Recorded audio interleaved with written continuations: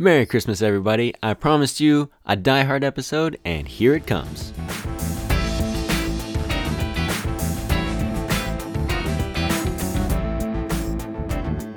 Hello, and welcome back to the Bargain Bin Movie Podcast, where Die Hard is a Christmas movie.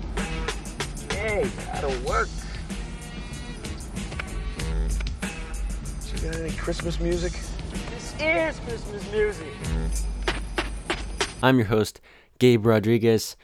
I'm experimenting with the format of the show, so bear with me. And also, I apologize for the late upload. I could blame the holidays and blah blah blah, but I promised myself that I was going to do this. I said I was going to make a Christmas episode, and it's late, so I apologize. With that being said, let's get right into it. Die Hard. I've never seen this movie before, and I watched it. I stayed up way too late sometime last week watching it, and this is a fantastic movie.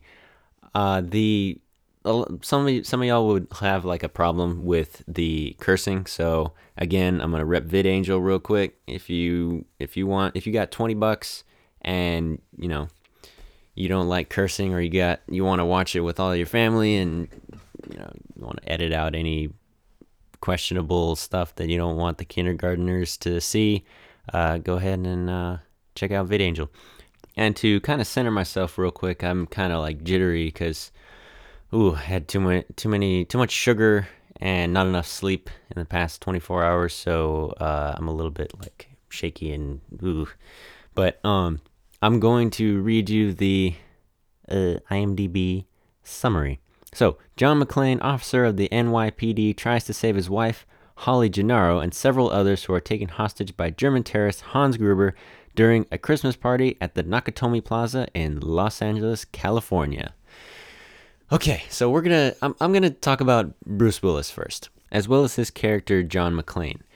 In modern times, a lot of like action heroes get a lot of flack for quipping all the time, and I can understand that. Like, I'm starting to understand why people have a problem with that. In stressful situations, you wouldn't expect everybody to have the same level and kind of humor that you would expect, just in a casual conversation. But in this movie, I wanted to point out that John McClane, he's a sarcastic kind of guy, even in his normal everyday life, as evidenced by it's like the first scene, he's kind of joking with the guy next to him on the plane, and all through the movie he's making jokes, he's talking to himself, and he generally runs his mouth.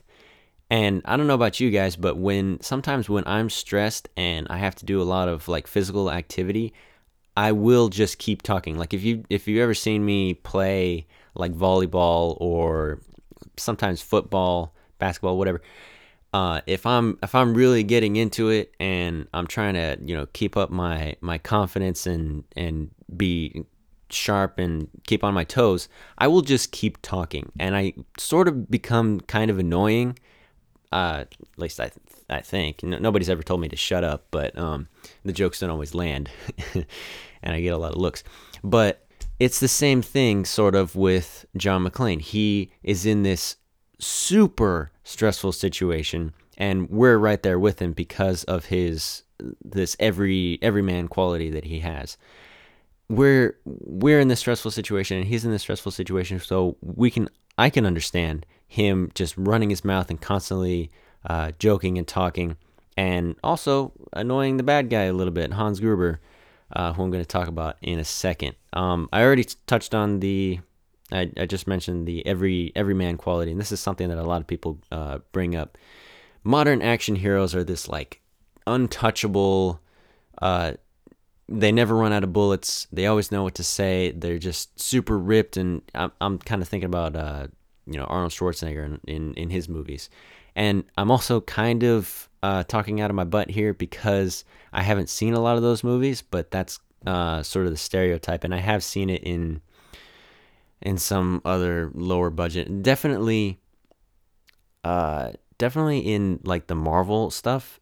all of those guys are untouchable because of the fact that we already know that their sequels are coming out, and they're all super powered human beings for the most part. Let me think. There's some aliens in there, but for the most part, they're super powered human beings, and they're completely untouchable, and you know that they're not going to die. And most of the time, there's not a whole lot of tension because of the way that some people are brought back, and because of the superpowers, and because of the sequels that have already been announced. There's not a whole lot of and just poor filmmaking as far as the tension goes. But because John McClane, as portrayed by Bruce Willis, because it gives off this everyman quality, and he's afraid for his life. He faces unsurmountable odds, seemingly unsurmountable odds. It's like what is it? It's 13-1, and he doesn't even have shoes on, which comes into play later on, which is kind of awesome. It shows off how smart Hans Gruber is. Did I say spoilers? Minor spoilers for this. It really, in my experience, Deadpool was kind of spoiled for me, just because all the jokes were already told to me before I actually saw the movie, and I cut out a lot of the stuff with VidAngel, so it was kind of a hack job of a movie by the time I saw it. But this movie, I think, will still hold up because of the tension that is still going to be there because of the filmmaking and all of the quips and the jokes. I think that those are really going to hit home, as long as you don't listen to maybe the last part, where I think I'm going to read a couple of my favorites. Okay, so John McClane, the Everyman. Also, the plot of this movie is kind of like what I used to, the kind of scenarios I would come up with playing as a kid. And that's not a knock at all. I loved the simplicity, and it adds a lot of, how would you say that? It makes it more visceral, because it's simple. It's one guy versus 13 bad guys with all these hostages in the mix, and the bad guys have a clear goal of getting this, I think, $640 million that is inside of this vault in the Nakatomi Plaza. So I really enjoyed the overall storyline outline of this movie. All right, let's talk about Hans Gruber. Hans Gruber is as touted as the most wonderful, horrible, amazing, genius bad guy of all time. And maybe my expectations were a little bit high for him, but I was just a teeny bit little disappointed in how amazing he was. He's a genius. I love how there's one part where he uses an American accent to fool one of the other characters. His plan actually makes sense, unlike one of the other best of all time villains, the Joker. So, he's great, but I feel like the greatest villain of all time in movie history would have gone after something bigger than, $640 million in a vault in a plaza, or what was it even? A hotel? In a hotel. It's just, I feel like the greatest would have bigger aspirations, as well as all of his other good attributes, good villainous attributes. So yeah, that's kind of my only gripe about him.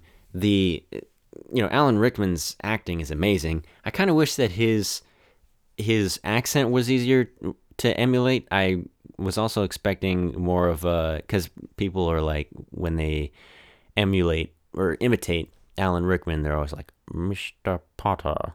So maybe I'll have to watch the Harry Potter movies to get more of an Alan Rickman impersonation under my belt, but whatever. And unlike a lot of other bad guys in other movies, this guy actually kills people, which is also kind of refreshing, which actually leads back into Bruce Willis's character, because at first, John McClane didn't really want to get involved. he watched Hans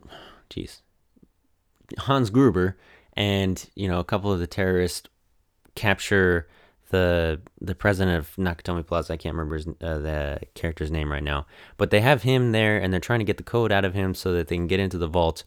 And Bruce Willis's character just watches him die. Hans Gruber shoots the president of Nakatomi Plaza in the head, and then okay, I'm gonna get this right. Bruce Willis's character is named John McClane. So John McClane, he's like beating himself up because, why didn't you stop him? Because then you'd be dead too. So he's talking to himself. He's doing this thing out loud because he's stressed. He goes from a guy who's scared to get involved because he thinks he's gonna die, to this guy who is still trying to stay alive, but he's trying to save everyone else as well. And I really like the relationship that he sort of has that he has with his wife. Well, the way that it develops into a good relationship. She's like, when she sees things going amiss for the terrorists / robbers, they're still called terrorists after all these years. They're even in the movie, it says, or they say that they're not actually terrorists. They're using terrorism as a cover for this heist. But anyway, the bad guys, whenever anything goes wrong for the bad guys, Mrs. McClane is like, oh, that's got to be John. That guy's ticked. Only John could make somebody that ticked. And I just love that kind of relationship that they have. They're actually estranged in the beginning in the beginning of the movie. And John McClane is like looking at other women and kind of ogling younger girls, and it's kind of but I think he grows past that throughout the movie, and spoiler alert, he does save the damsel in distress because his wife is the damsel in distress, even though she does kind of take charge of the hostages, which is something that I enjoyed as well. She was sort of elected because of her station at the company. She was like second in command as far as everyone who was there. And so she was put in charge after the president was killed. And she took that role, and she did it well, as well as any hostage can be in charge of a group of hostages. And yeah, so I enjoyed her character. I enjoyed her relationship with Bruce Willis's character. And dude, John McClane and what is this guy's name? Sergeant. Oh boy, help me, IMDb. What is his name? Sergeant Al Powell. Their relationship is fantastic. They immediately bond over this ridiculous situation, which is kind of funny because Bruce Willis, to start their relationship, he kind of dropped a dead body on Sergeant Powell's car. So yeah, there's a way to say hi to somebody. Hey, how's it going? Here's a terrorist I killed. There it is again. What else do you call him? Here's a bad guy that I killed. Yeah, and he's kind of the only one that believes John McClane, and it believes in John McClane. As soon as the police get there, they're all like, all right, I think it's the police chief. He's like, all right, I'm in charge here. I've got this covered. And John McClane is like, you're in charge of what now? Something like that. I don't remember now. Like I said, low on sleep, high on sugar. All right, what else we got? I loved all the cowboy references and like the references to other movies. They even referenced like Rambo and I think they mentioned Commando and some other ones that I think are 80s movies that I don't recognize, as well as John McClane correcting Hans Gruber on who got to ride off in the sunset with Grace Kelly, which I enjoyed. I assume they're talking about To Catch a Thief because Grace Kelly and Cary Grant were both in that movie. John McClane likes Roy Rogers. I don't know why, but that's cool. John Wayne is also referenced. So I just loved all those movie references, and the fact that Bruce Willis got the jump on Hans Gruber as far as movie trivia goes. He's like, "That was Cary Grant, you jerk." He didn't say jerk. I censored it. So yeah. No, and then how do they make sequels to this? Does he? I mean, I'm gonna find out. I don't know if I'm gonna watch them. I'll watch the good ones if there are any good ones. I think there are because originally Roger Ebert didn't like the original Die Hard, and then he liked the sequels apparently, and then went back on his view on the original.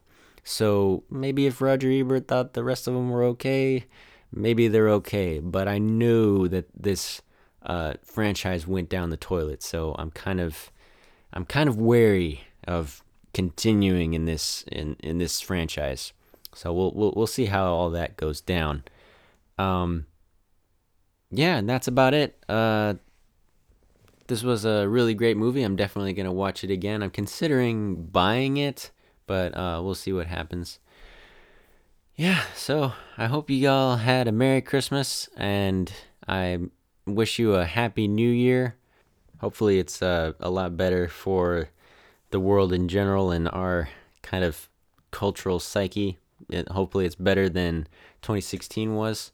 Uh, Keep all the stars that died this year. Keep all of them in prayer. Especially Carrie Fisher, who just died yesterday.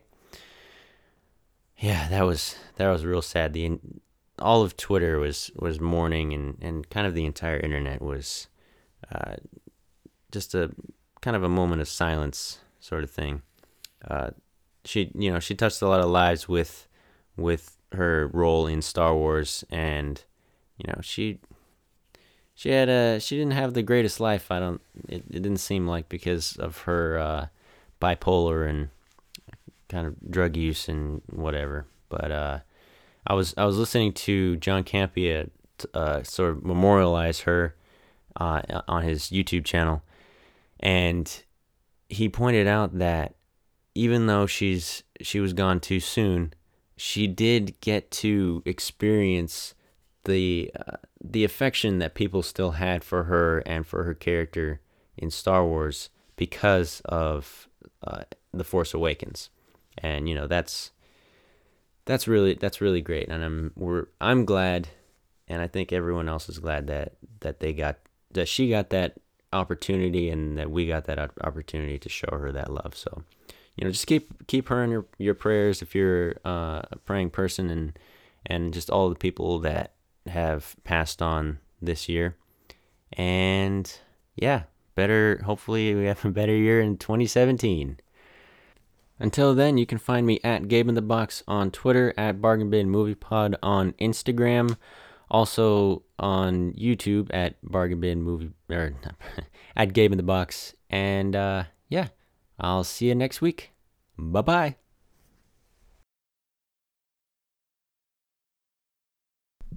All right, I'm just gonna do one quote. It's my favorite because I can actually imitate it.